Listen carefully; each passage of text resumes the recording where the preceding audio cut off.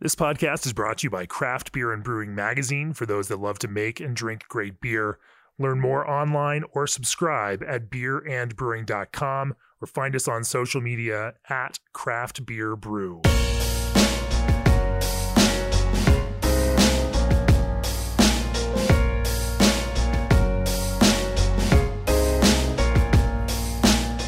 Welcome to the Craft Beer and Brewing Podcast. I'm your host, co-founder, and editorial director of Craft Beer and Brewing Magazine, Jamie Bogner.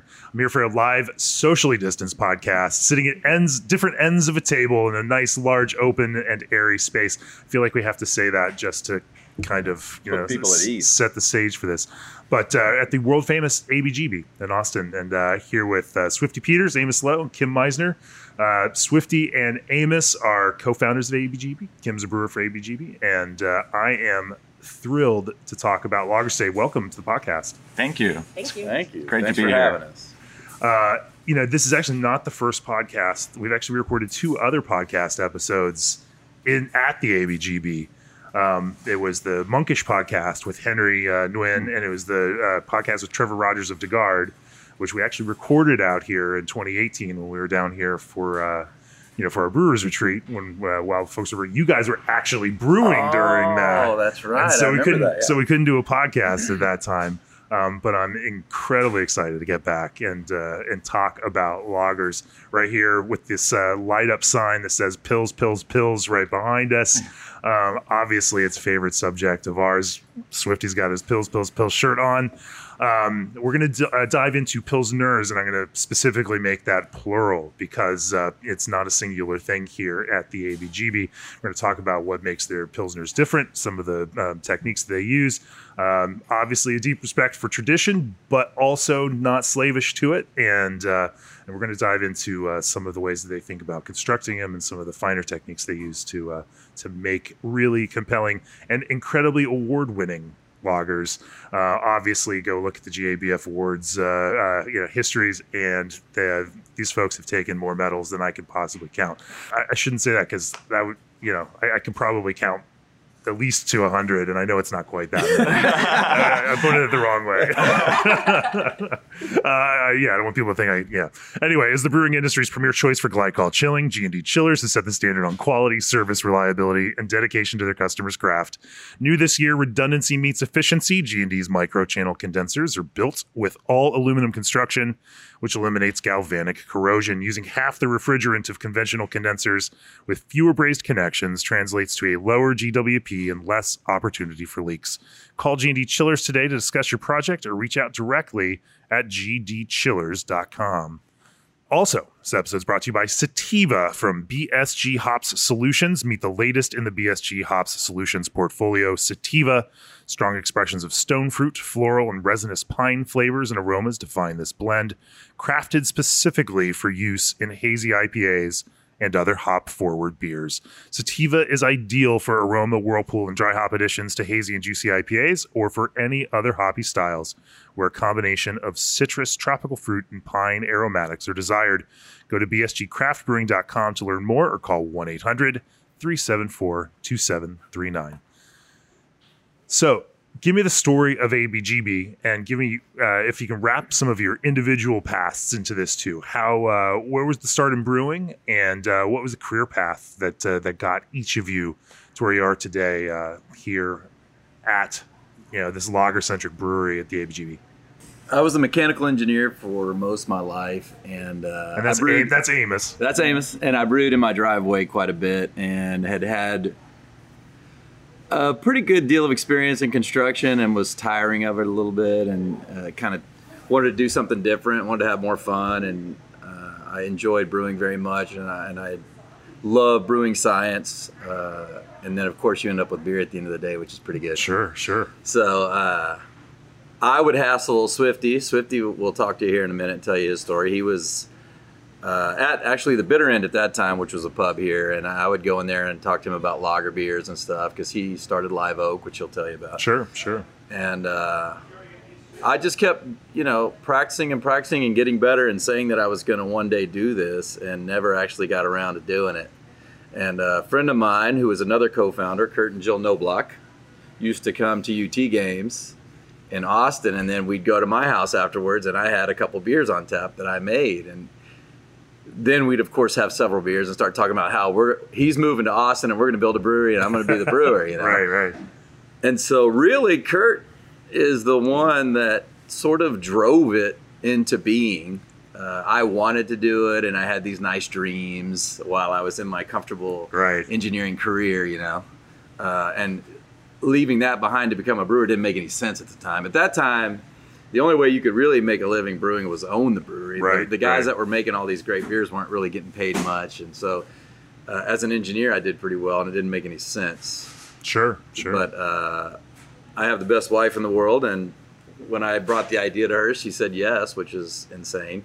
And Kurt moved to Austin, and we started the project. We started planning and sort of figured out how we'd make it happen. Went through several different iterations of what we were going to do, and in that time, Swifty hired me to brew at Barton Springs, Uncle Billy's, and he was going to build another brewery, of which he had already built a couple. So he hired me to work there and sort of trained me up on that equipment and got me going and started in the professional realm. And I brewed 1 day a week for a while. And then I had a really challenging year, and I decided I was leaving engineering and going to be a brewer. And Kurt moved to Austin, and that the rest is history, I guess.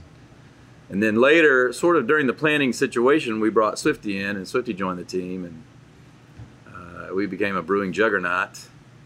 And well, it was that's an understatement, but yeah. First construction juggernauts. We had to build the place, right? So we decided to come in here and make this happen. And my past career really helped. I had a lot of favors. Thank you to all my friends in the engineering and architectural world who helped me and saved me a lot of money and made this possible with the amount of money we had.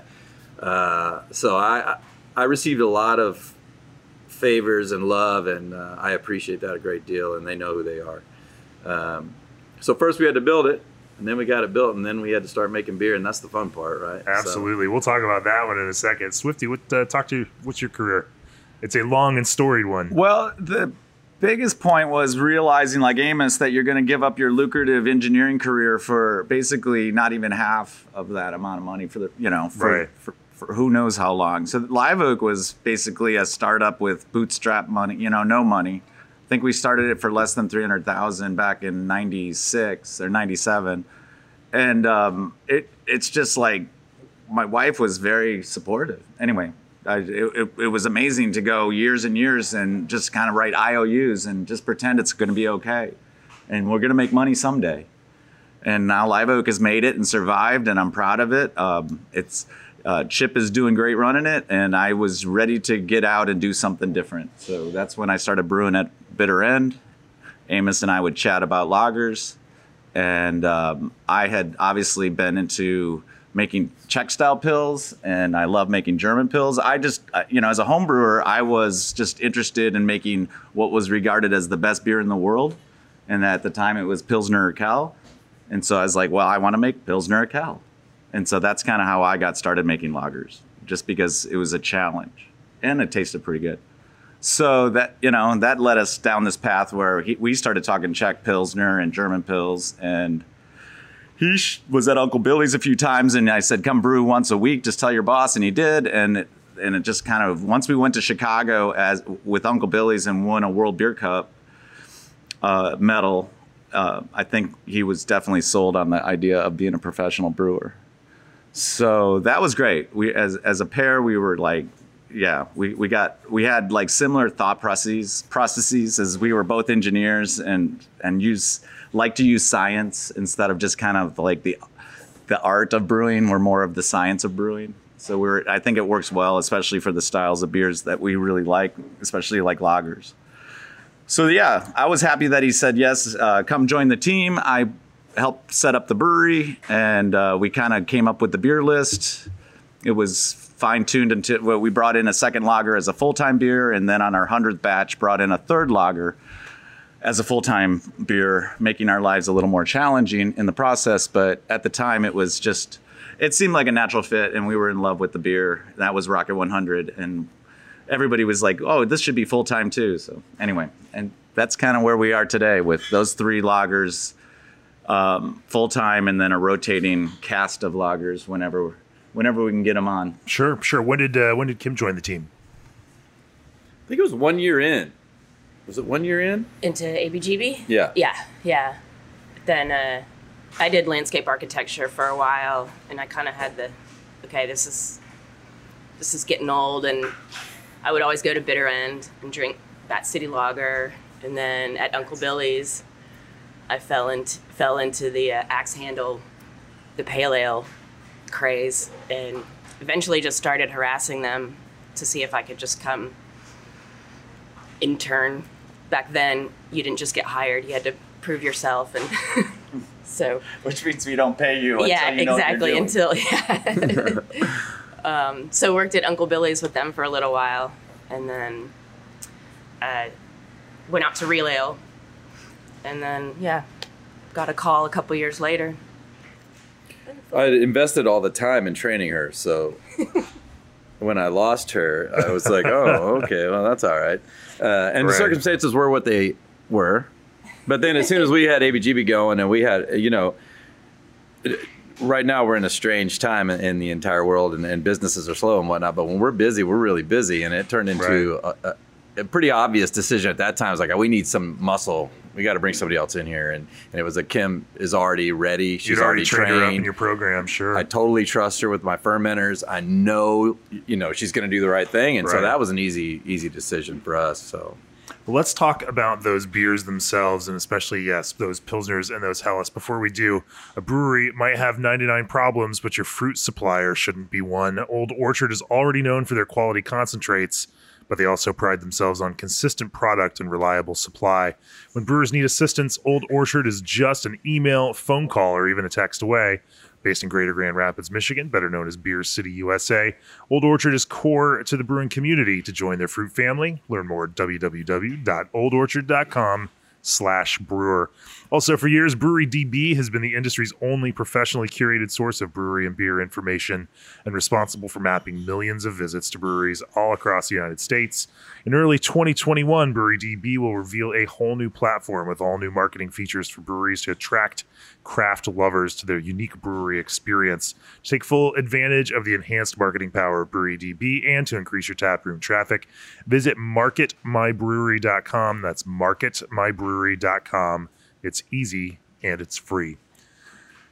So you developed this interest in brewing lagers, and you launched ABGB with one in a year, or one or two lagers, and then keep adding Pilsners to this, and you also keep winning awards along the way because everybody else loves drinking your lagers. Talk to me about that over years then of first at Live Oak, and then at the ensuing breweries, like how you honed your idea of what Pilsner could and should be. Well, I'm a big believer in it tasting like you're in Europe. So that is probably the beginning of the process for me. Yeah. Is close your eyes. Does it taste like you're in Munich when you're drinking the Helles? And close your eyes. Does it taste like you're in Prague when you're drinking the Czech Pils? So definitely traditionalist. And there was none of that happening that I was aware of in '96 when we started Live Oak. Oh, no, craft beer was trying to get as far away from lager as it possibly could. Yeah, and there was for us, we were pretty into we did decoction brewing, and we did a lot of the old school, old world stuff. Really were gung ho, super labor intensive to the point where I don't necessarily recommend that anymore. And I love everybody who wants to do decoction. God bless them, but it's just too much work, I believe, for an everyday. Unless you have it plumbed that way and you can just hit a button. Doing it by hand is really hard. I was going to say, you were doing it completely different. Yeah, Live Oak was and I don't know what today's dollars is, but 300,000 gets you maybe 600,000, maybe whatever. And you can't build a brewery. And it was all dairy tanks and used equipment and modified, where we would pump the mash around and put it into the kettle and boil it and pump it back. Crazy stuff. But anyway, we thought it really was going to make a difference.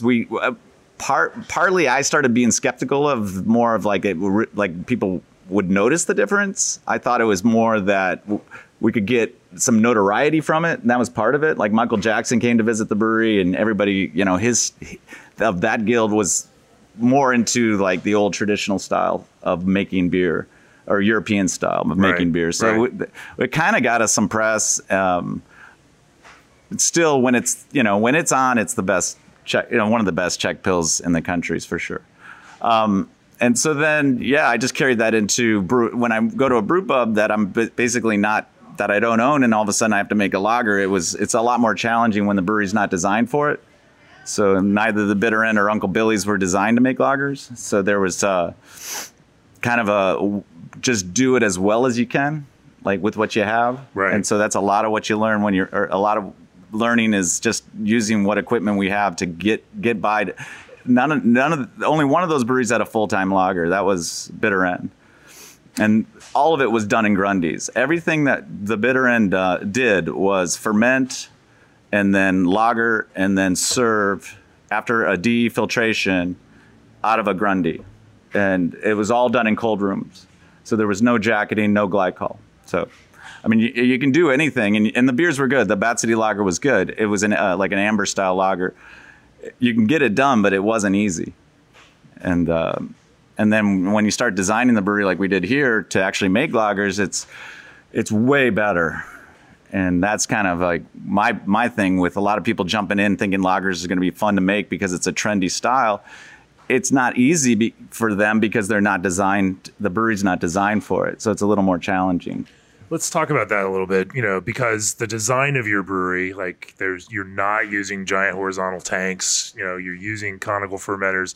You're breaking a lot of the assumptions and the kind of traditionalist argument, for the technique and the kind of brew house that you would have to have in order to make those. So talk to me a little bit about, how you built a brew house that was specifically designed to make those lagers, even if it doesn't look like, say, the Live Oak brew house. The Live Oak fermentation cellar and whatnot. We're a hybrid. We're, things evolve, right? And technology gets better, and you learn as you go and those kinds of things. And what we're doing we step our lagers usually, and then we go into a conical, and that makes our lives really, really a lot easier than trying to ferment in a horizontal tank. When we do our conditioning, we go into a horizontal tank. Okay. So we get the benefits there, but as far as the brew house running and in a brewery this size and what we're trying to do, using the conical fermenter helps us to succeed. And it's, we've had a lot of success with our lager beers. So the system is working for us.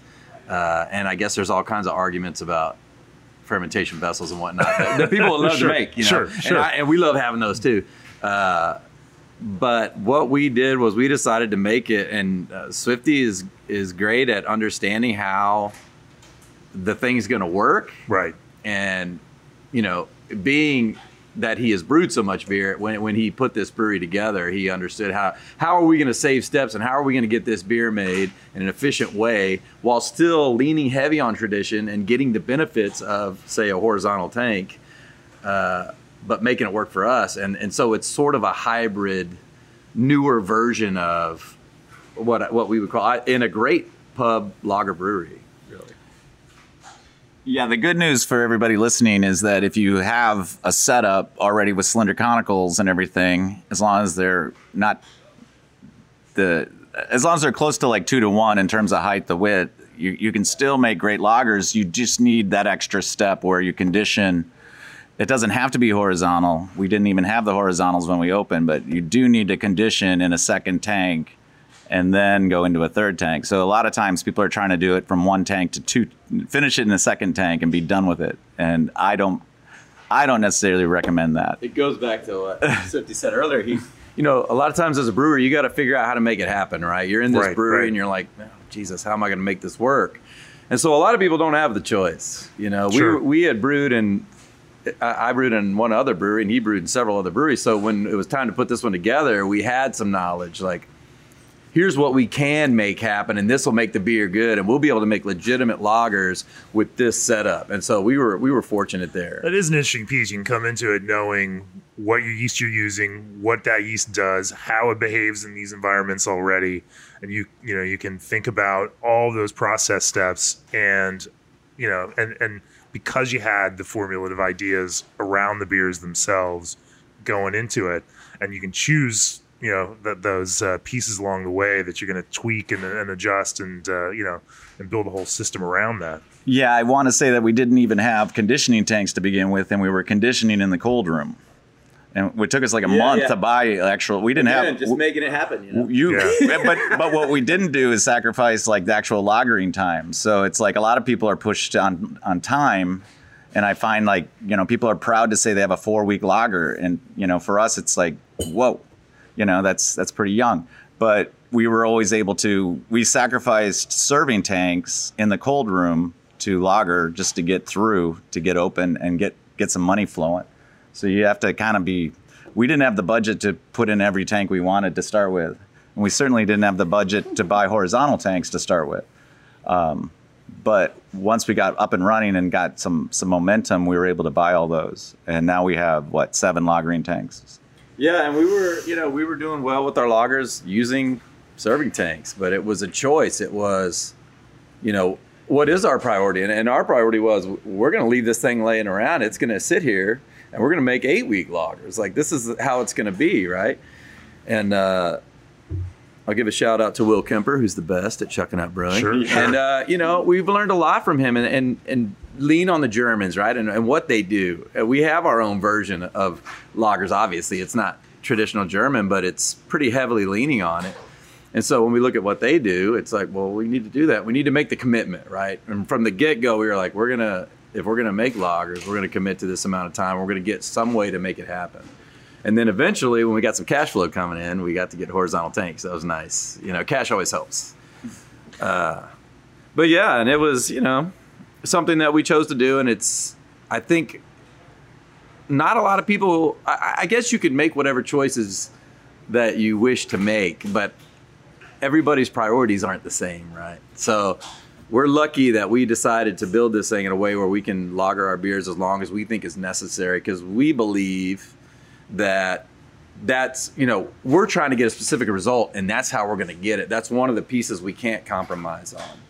So there are things you can compromise on and try to make work, and there are other things that are really important and that, is up to every individual to decide. But that is one of ours, and so we've done that from the get-go. Yeah, at the other pubs, there was no way we could do 8-week lagers. It just was impossible. It was hard to do 3-week lagers. Yeah, so don't get me wrong. I get it. But when you make the commitment, it was definitely a commitment. Like, you're going to do it, and you're not stepping back from it. And it's actually a monster, because it used to be like 7 weeks, and now it's 8 weeks. It's just like it's like, maybe it can be even better. And so that's kind of how that evolves. But once you make the commitment, you'll never go back. But you just have to start by saying, I'm not gonna do the 4-week lager anymore. Yeah, if a really qualified and great brewer makes a lager beer, and one time in his or her life lets that thing rest the appropriate amount of time and is tasting that beer and then tastes the result, they won't go back. You won't go back. No, right. It'll be like, oh, no, this is what I want. And you can do something younger and shorter if you want, and that's a choice. But if you're looking for what we were looking for, it was like, okay, there's no choice for us in this matter. We're going to have to do it this way. So.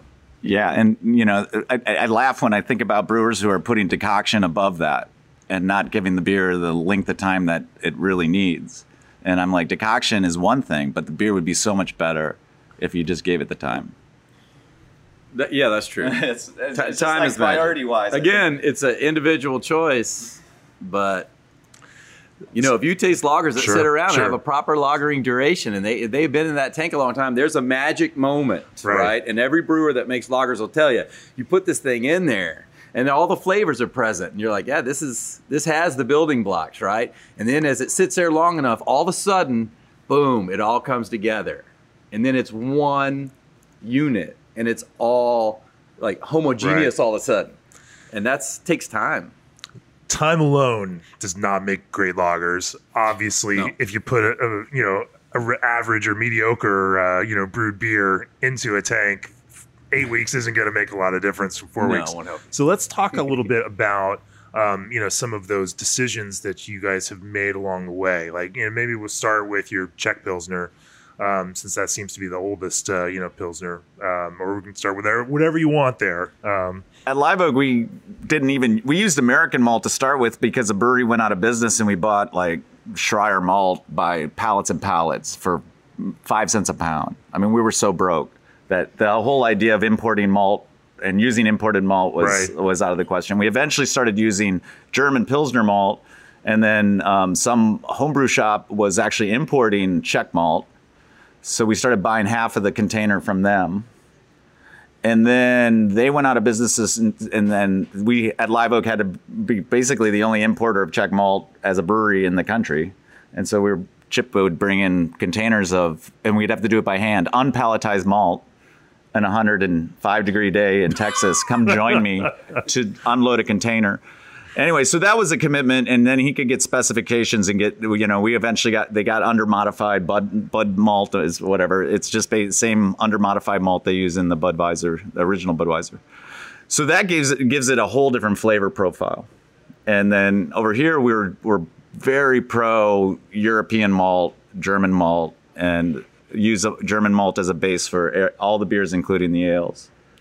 We were using North American malt for the ales, but it just became kind of a hassle for both ordering and store. I mean, I don't know. We had some consistency issues, and so we were like not having consistency issues with the German malt. We were having nothing but great results, so we switched like 5 years ago. It's been almost the whole time. That's one of the easy things, right? You just make the decision you're going to use European malt, and if you're looking at costs and stuff like that, I feel like it's, it does cost more, but I don't think it's prohibitive. And for where we were trying to go with these beers, and we talked a little bit about character earlier, and every brewery has that.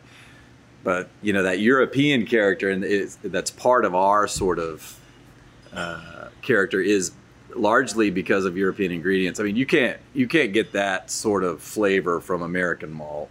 I mean, I'm sure the American maltsters out there get mad at me, but German malt, man, it's very distinctive. When you taste it, what do you think the difference is? Do you have a way to describe that difference in a sensory way? I guess I never thought about that. I guess German doesn't count. Yeah, it's funny because I mean, I don't think the North American malt necessarily tastes bad. It tastes fine for a lot of the beers.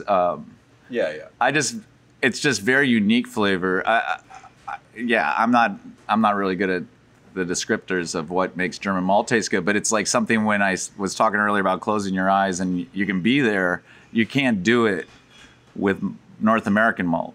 That I have not had a single beer where they're like, yeah, this is North American malt, and it takes you to Germany. So it's definitely, it's like anything else that grows. Yeah. Right?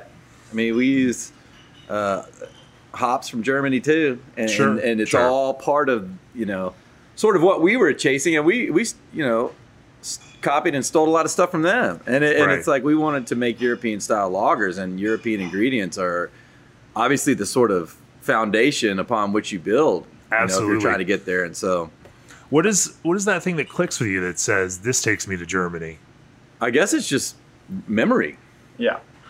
From drinking European beers, I guess. Your senses are pretty powerful, and between smell and flavor, you can go back in time and instantly be in the beer garden in Munich just from a recollection of that flavor. It's stored in your brain somewhere.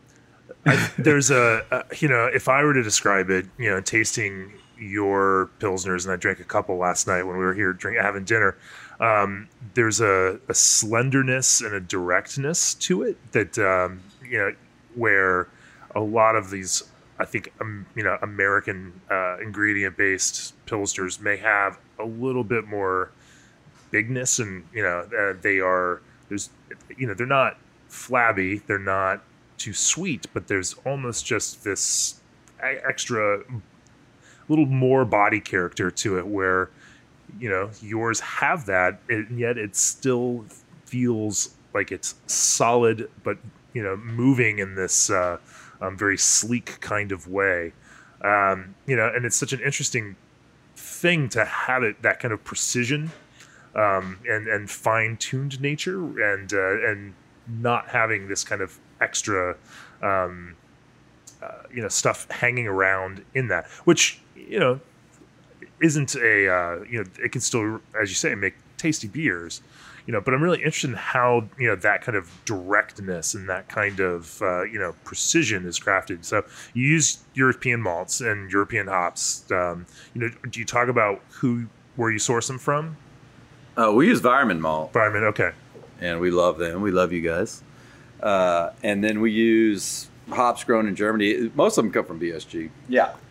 But a lot of what you're talking about is fermentation also. Yeah. Sure. The fermentation, and when, fermentation is one of these things where it probably starts with the mash regimen and then moves into fermentation. I was going to say, right. It's like this particular process and moment in time, but it starts from the very beginning of your day, right? Right. Everything that is involved in your day is going to affect that yeast. And we talked a little bit earlier about how yeast behave in different environments, and that's one of the most rewarding and most challenging things about brewing is trying to get your yeast to do exactly what you want it to do.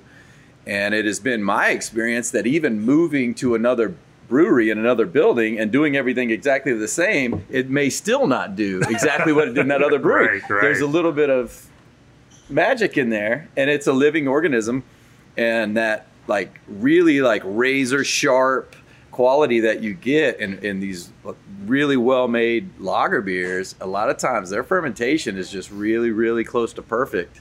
And that starts with everything. It's like you can kind of look at the brew house and look at the cellar as two separate things, but it all affects the final result. Right. Even, your mood when you walk in. I feel like your energy when you come in, can affect your whole day and your process and this living organism at the end of the day. And it's something that is fermentation to me. It's funny because I think about it because I manage it quite a bit, but it's like this one process, but it's everything, and so a lot of that quality that you're picking up and I see it as like an elegance, like this beer has a lot of flavor and it's very present and it's sharp, but it's not heavy or overwhelming, right? And so that's what we have always searched for, and we've always we scratched and clawed and worked for these tiny little baby steps to try to get to be world class, and it's a lot of work for these tiny little steps, but eventually they'll add up and you'll get at least really close to where you want to be. And those things, our lager beers, we've taken them very seriously, and we haven't compromised, and we've been very driven and very specific about it. And that's part of what you're picking up when you drink the lager. Sure.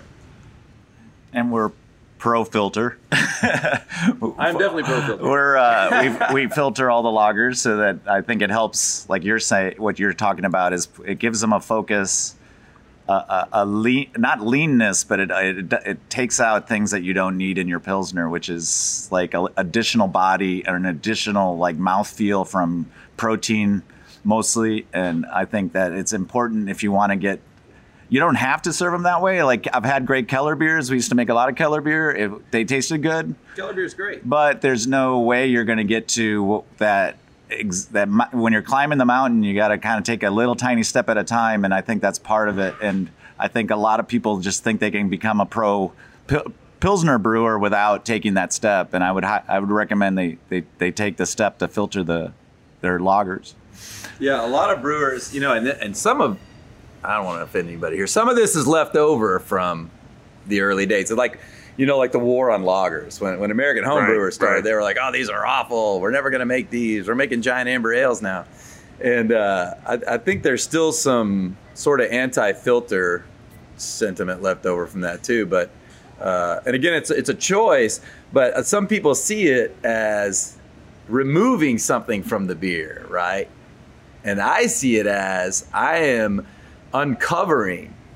Like I use this German malt and I use this German hop and I got this yeast to do exactly what I wanted to do. I don't want this protein obscuring that in any way, right? So we filter this beer down nice and bright. It's like a process of editing, editing. To bring it back to my world, where you start with something that you know can be really great, but that first iteration of anything that I write is not ever going to be perfect. Yeah. And so it goes through at least 2 or 3 other editing sessions, and then a proofreading, like that's the piece that over time working on it and fine tuning it and taking out the extraneous pieces and amplifying the things that are important that you want there. That's the process. Right. Yeah. And and Keller beers are wonderful, and we made a lot of them. Sure. But it's a different beer, right? And I appreciate those too. But when we were trying to make German Pils and Bohemian Pils, we wanted to go all the way and make it as they were being made in Europe. So right. And it really, it is a different level of brightness and some really tight flavors when you remove some of that mouthfeel, because a lot of the stuff like the Helles, we talked about the Helles a little bit earlier, and we've had a lot of people come in from Munich and just be like, wow, man, this Helles is really great. Y'all did a great job, and that's always nice. But it's like when you have a beer that's that subtle, you don't really want anything obstructing any of those flavors, because those flavors are delicate. And a lot of it is going to be something that's present, but not, like I said, knocking your face off. So, and we can talk a little more about that. Because last night when Joe Stang was drinking the Helles, he described it as it has the right amount of malt character, just a touch of chewy malt character, which it should have. So many American lager brewers leave the character out of Helles that it should have. I don't know where I was going with that. Well, and some of that is the German malt we talked about earlier. That Weyermann malt will give you a beautiful malt quality without being heavy, not being cloying, not being too sweet. Yeah. You can ferment the thing down dry and proper and still have the malt character in the beer, and then using that Weyermann malt to do that for you. Yeah. You don't have to add anything besides Weyermann Pilsner malt to make a great Helles. Yeah, as your malt. If you use base malt that's that great, you don't have to put anything else in it. Yeah. Definitely don't add any Cara Pils or anything like that. Yeah, and up to whoever's making it. It's up to if you want it to have all this body and stuff. Simple, I guess, is what I'm trying to say. Keep it simple. Don't overthink it. I do think sometimes people mistake. There's all these there, and your friend's a JBF judge, so that's nice to get to talk to him. Because there is some sort of misconceptions between sweetness and character, and that malt character that you get is not just residual sweetness; it's the flavor of that malt.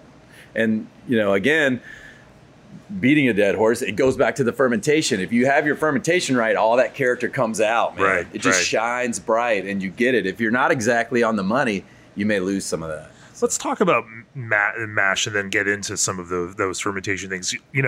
As I've talked to other lager breweries like Ashley from Bierstadt, she's made that point that it's not one thing that makes great lager. It's 100 tiny things, and all of those small pieces add up to something bigger. And you all are saying the exact same thing here. It's all the little pieces. So I'm just, curious to dig into some of those little pieces are. And you don't have to give me all your secrets, because I know you've been working for decades to kind of own this. Our secret recipe. I already told you, just straight pills one. That's a big one. Yeah. Well, water. Yeah. We did a lot of experimenting with different water, and it was fascinating to me how all of a sudden it was having different effects on the yeast than I had thought about before, right? Changing your water hardness and the minerality and all the stuff that's in it. All of a sudden I started seeing things in yeast that I didn't think would be related to such things. And so I learned a lot there, right? But water's a big one. It's like you can, and it's so complex, man. It's humbling to study water because it's so technical. And as soon as we start studying, as anyone who's read John Palmer's book, can certainly you can just spend your life studying that, right? And but to make great lager beers, you either have to be lucky and you live somewhere that has really nice water, or you have to sort of know enough about it to where again, that character that you're looking for is going to be able to come out because the fermentation will be right. Because if your water's not right, your yeast isn't going to act right. So and your hop character is a lot different too. Hop character can completely change if you alter your water hardness enough. Interesting, So we had some really at the time maybe not super great results, but we learned a lot from it. But it was like, oh my God, I had no idea you could affect the hop character so much by changing your water this much. Yeah. And so then we really dug in and started fine tuning it and trying to get exactly what we wanted. And we were able to do that, and that's something that has to be right. And she's right. It's a million little things. It's these tiny steps every time, not most of the time. Right. And that's another commitment. It's like, you're going to have to come in here, even if you don't feel like it, and you're going to do every little thing exactly right every time. And that'll get you a long way, man. So I'm curious about that. Right. And it helps that you brew them all the time, that these are core beers. Yep. And, and your lineup has been the same. Talk to me like how often or what that process was and how many batches you made and how many things you tweak before you thought you finally had it where you want it to be. It was mainly the main thing we changed the most, I guess, was water and yeast, pitching rates and temperatures and durations and all those things. That's where the majority of our time spent. The malt and hop bills, right? We already knew what those were. Yeah. We had made enough of those, so it was like we want this. The industry pills, which we're very fond of. We knew what we wanted it to be, and it's different than any beer that we'd made before. It's very similar, of course, right? Cousins, at least. But we knew what I wanted it to be, and the malt and the hop stuff was something that we had a lot of experience with. I mean, Switzy's been brewing since the beginning of time.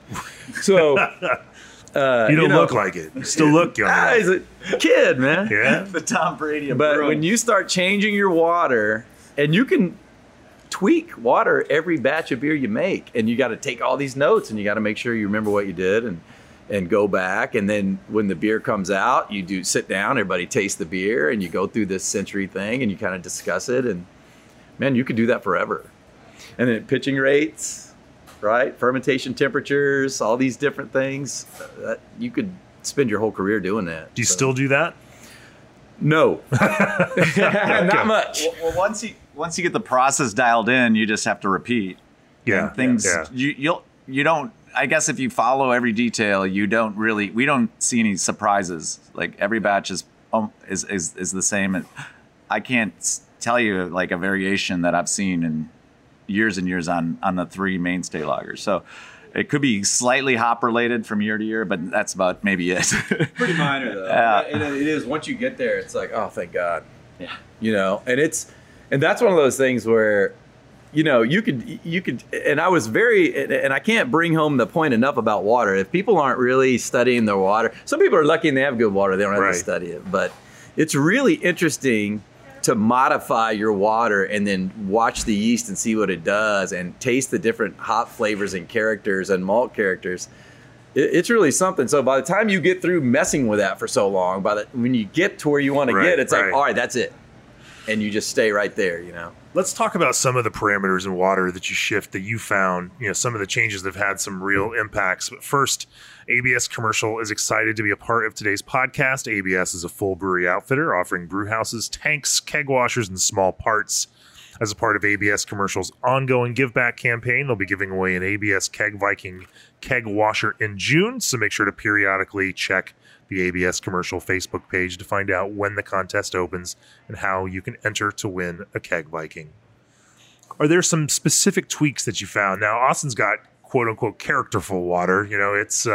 It's interesting water down here compared to where we are in Colorado, which is pretty dead neutral on most things.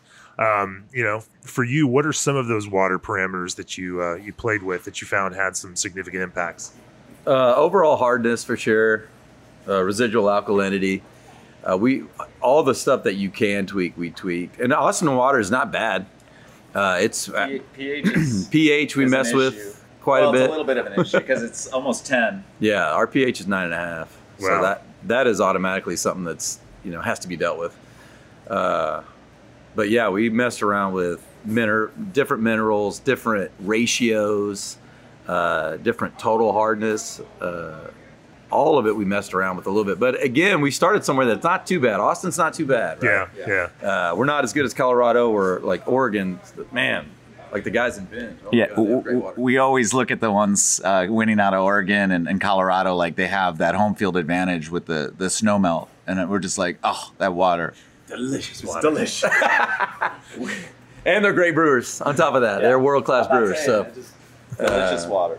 but yeah, so like when you know, there are places, like if you just go a little bit south of here, Right. go to San Antonio, I don't even know how they deal with that water. Sure. So there are more RO, that's how extreme they deal with it, cases, right. yeah. So When you were thinking about water profiles, did you start studying water profiles of, to get that kind of German or Czech character, European character? Or were you trying to Oh, yeah, of match course. water characters? yeah, we looked at the Czech water, and of course, which is really ridiculous, but Munich, Yeah. Austin's sort of similar to Munich. Yeah. We just had to get, I guess we just took some of the dissolved solids down, the TDS down, and it came together pretty quickly once we knew like that was a good spot to be. And then adjusting the pH is critical, especially on a very light pale lager. Anybody who's, you can mash with some acid malt, but you're not going to be able to fix the sparge without adjusting it. So you have to adjust your sparge and get that pH down. Otherwise, you're just going to get some flavors aren't going to be beneficial to a subtle Helles.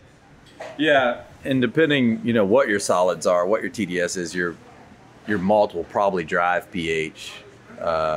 If you have too much buffer in your water and it's difficult to change the pH, then you really need to address it. But for us, it's not a big deal, and it's just something you sort of do on brew day, right? So we get the TDS and the minerals where we want it, and then when we get ready to mash in, we add some acid or whatever we want to do to drop the pH and go to town.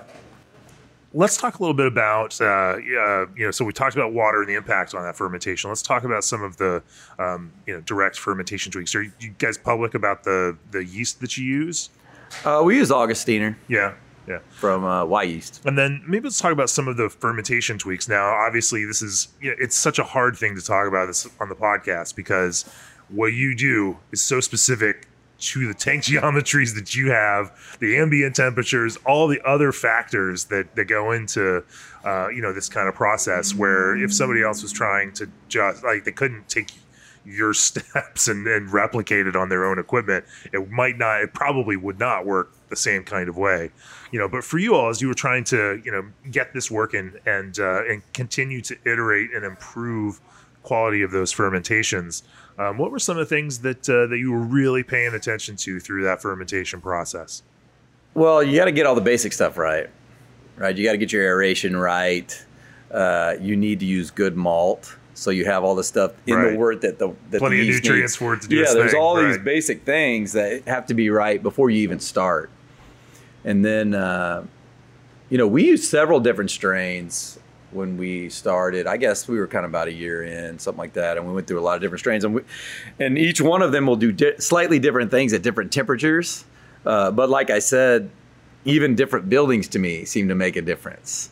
I was talking to Matt, and he said that they used Augustiner for a little bit at Firestone Walker, but then it was just making too much sulfur there. Yeah. So in different programs and different buildings, they do different things. And so I always tell people, because people ask me, like, what yeast do you use and what should I do and how do I make it work? And it's like, well, you got to get a yeast that you think you're going to, you read the basic description and then you just brew with it over and over and over again and change whatever you can until you get to where you're trying to get. And that's going to be pitching rates. It's going to be temperature. It's going to be aeration. It's going to be, how long do you let this thing go in primary? All those basic things and your water. Like water had a large effect on what this yeast was doing and what the flavor of the beer ended up being, along with some sort of, I guess I would say, physical things, right? Different water turned out it was affecting flocculation. So then all of a sudden you're like, well, I got to harvest this thing at this certain time. All of a sudden my flocculation's dragging a little bit because I changed my water. What happened there? And then you got to go in there and study that. So Yeah. it's all these things that we love, right? Sure, And sure. we're science nerds anyway, except for now we get to study one of the most beautiful things there is, brewing science. And so it's like everything changes. And like you said, even ambient temperature, like when you're fermenting and using yeast, our ambient is definitely a factor, right? Because it gets to be 106 degrees outside. Yeah. So it's hard to hold a building at one temperature when it gets that hot outside. So you have to sort of pay attention to those sort of things too. And so it's very complex, and it's something that's going to take iterations, and you just have to find what works for you and do it. I think there's some fundamentals though that, you just have to do. And one of them is cool your wort down to, as close to fermentation temperature as you can get it. And that affects your aeration. And that affects your aeration. So a lot of people don't have the heat exchanger because they're designed for ale production. And they're not necessarily getting to, in the mid 50s or, something between 50 and 55 degrees is a nice place to be. And they're not even close to that. They're at 68 degrees and they're pitching their lager yeast at 68 degrees. And you're just cooling it with a cylindrical conical at that point. And all of that to me is not what the Germans would do. And so we don't do it. And so, there's some building blocks. One is get a bigger heat exchanger. If you don't have the heat exchanger, find a way to cool it some more before you put the yeast in it. Yeah, hopefully there aren't a lot of people still doing that. That's one thing that sort of was pervasive, right? Because they would say, just a few years ago. yeah, they would say, oh, you just go in low 60s and then pitch your yeast and then drop it down. And it was like, well, that's not really the best way to do that. So he's right. So if you don't have the heat exchanger to get the temp down, I sort of skip over those things. But like I said, the basic things have to be done right. You have to get your wort cooled down. You got to get it full of oxygen. And that's, another thing that varies that you need to look into too. Like how much aeration are you doing, and take some readings and see where you are and see if you want to maybe tweak that a little bit. And temperature has a large effect on that.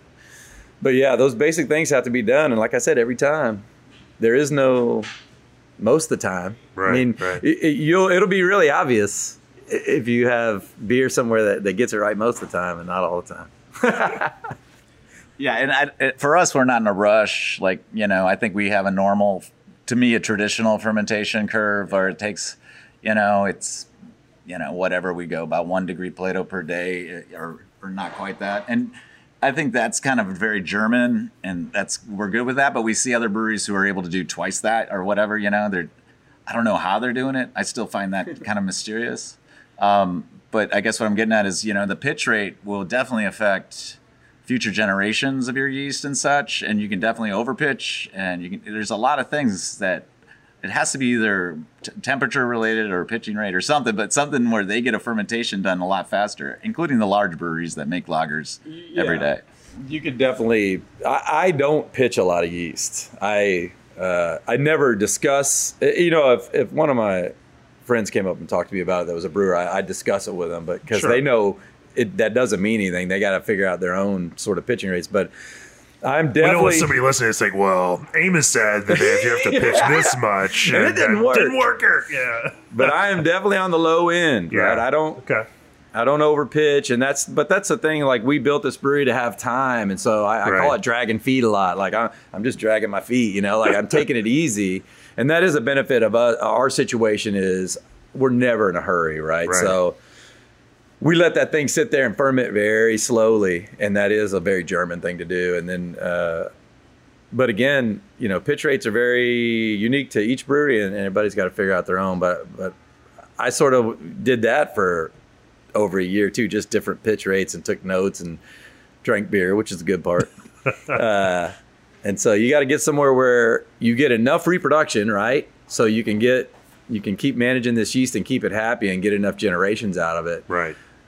But also, I feel like you can overdo it, and that's a lot of yeast is sort of art and magic, and so there could be different discussions on that. And I'm speaking strictly from my own experience. Absolutely. I Right. feel like if you get too much yeast in there, you might lose some flavors that you want. So it's definitely a balance. And some generation, perhaps. Yeah, like the repro is a big deal, right? So you're trying to, and that's another thing when you go in, you know, you're pumping your wort into the fermenter and you get this thing cooled down, you get this nice lag, and you're taking it easy, and you don't, you know, we personally don't want our yeast going into warm wort and going hooray and going ape shit. So Right.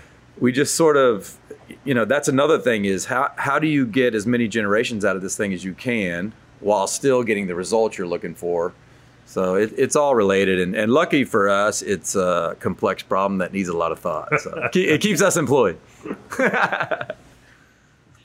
Let's talk a little bit about finishing. Now, you mentioned filtration earlier. What does filtration look like for you? How, you know, is there a typical way that you go about doing that? And then, you know, in terms of carbonation, do you have any tricks up your sleeve in that regard?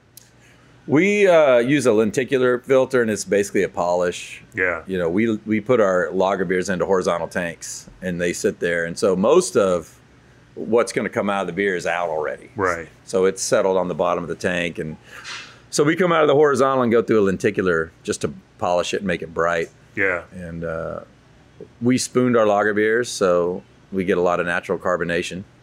So depending on how that goes, we may have to top up here or there, but usually not. We usually just use natural carbonation on the lagers. Yeah. So the filtration for us is easy. And that's another thing that people used to have sort of nightmares trying to filter a beer that's not ready to be filtered. Like, you know, they do have limitations, Yeah, right? So yeah. for us, that beer's been been laying there for 8 weeks. It's got nothing in it. It's basically, you know, a clear beer going Right, in and right. just a clearer one coming out. So Sure. for us, filtration's easy, and it's, you know.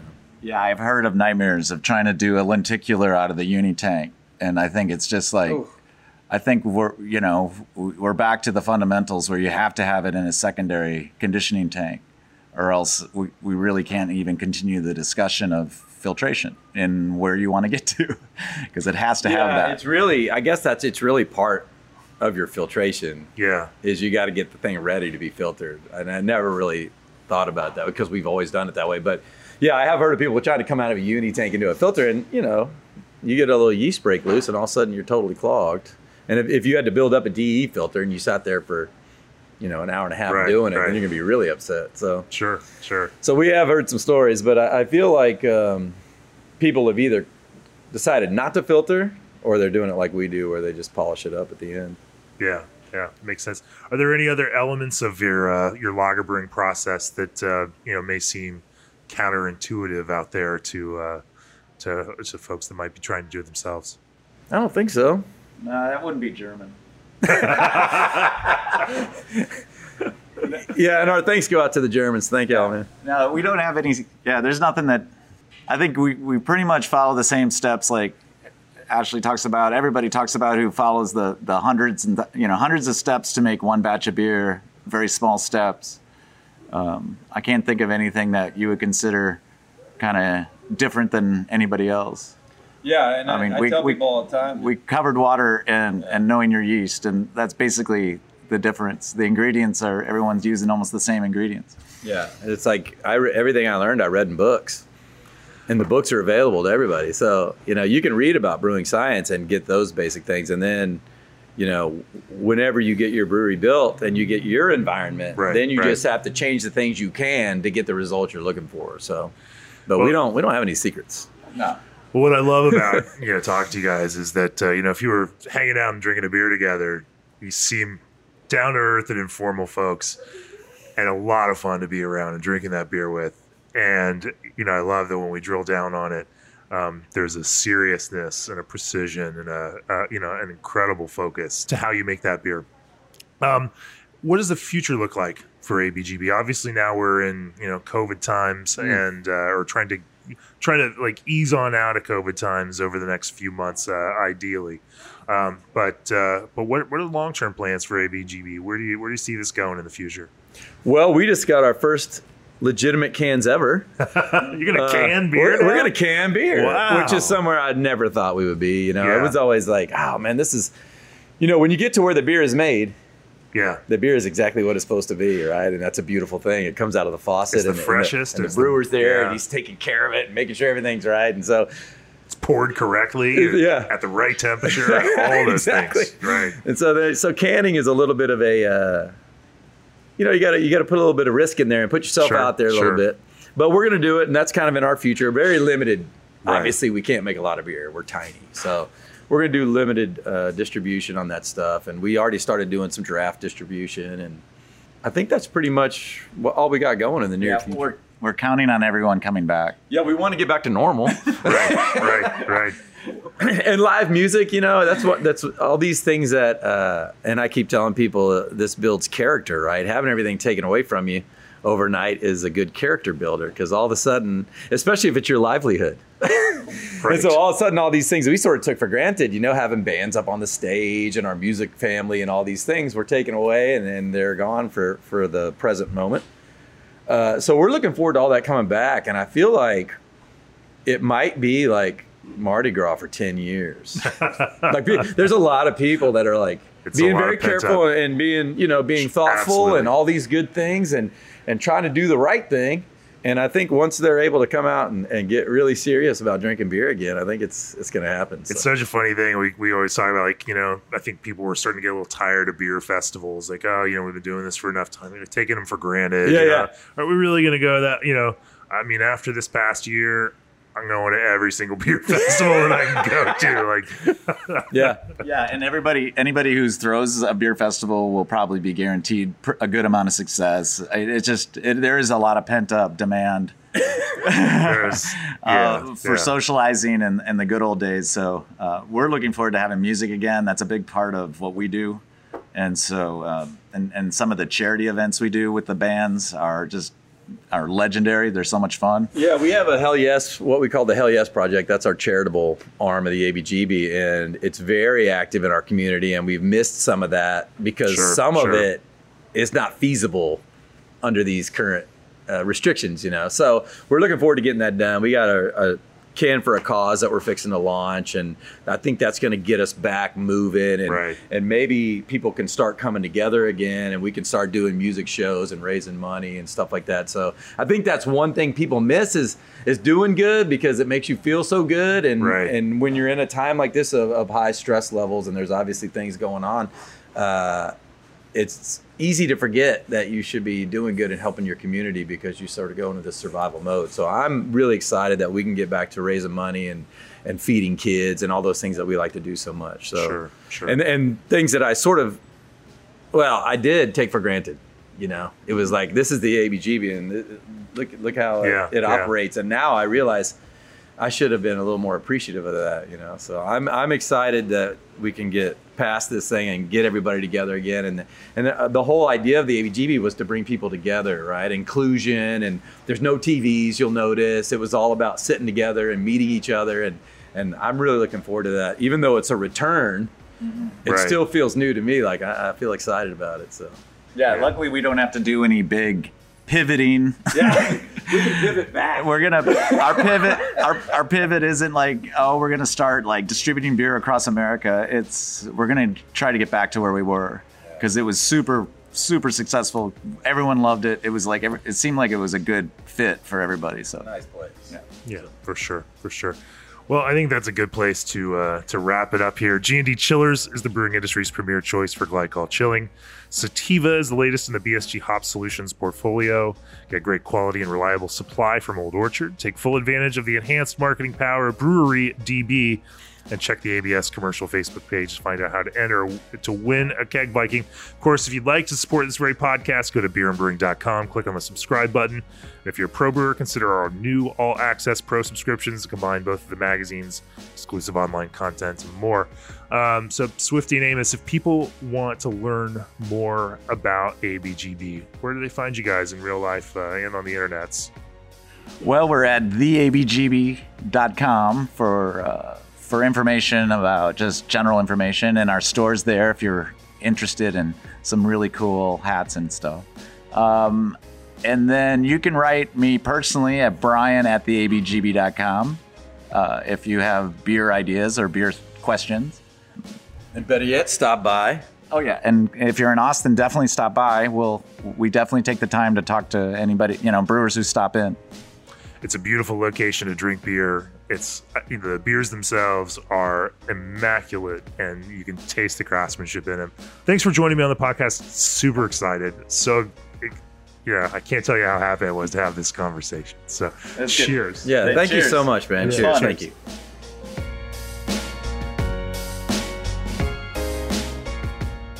This podcast is brought to you by Craft Beer and Brewing Magazine for those that love to make and drink great beer. Learn more online or subscribe at beerandbrewing.com or find us on social media at Craft Beer Brew.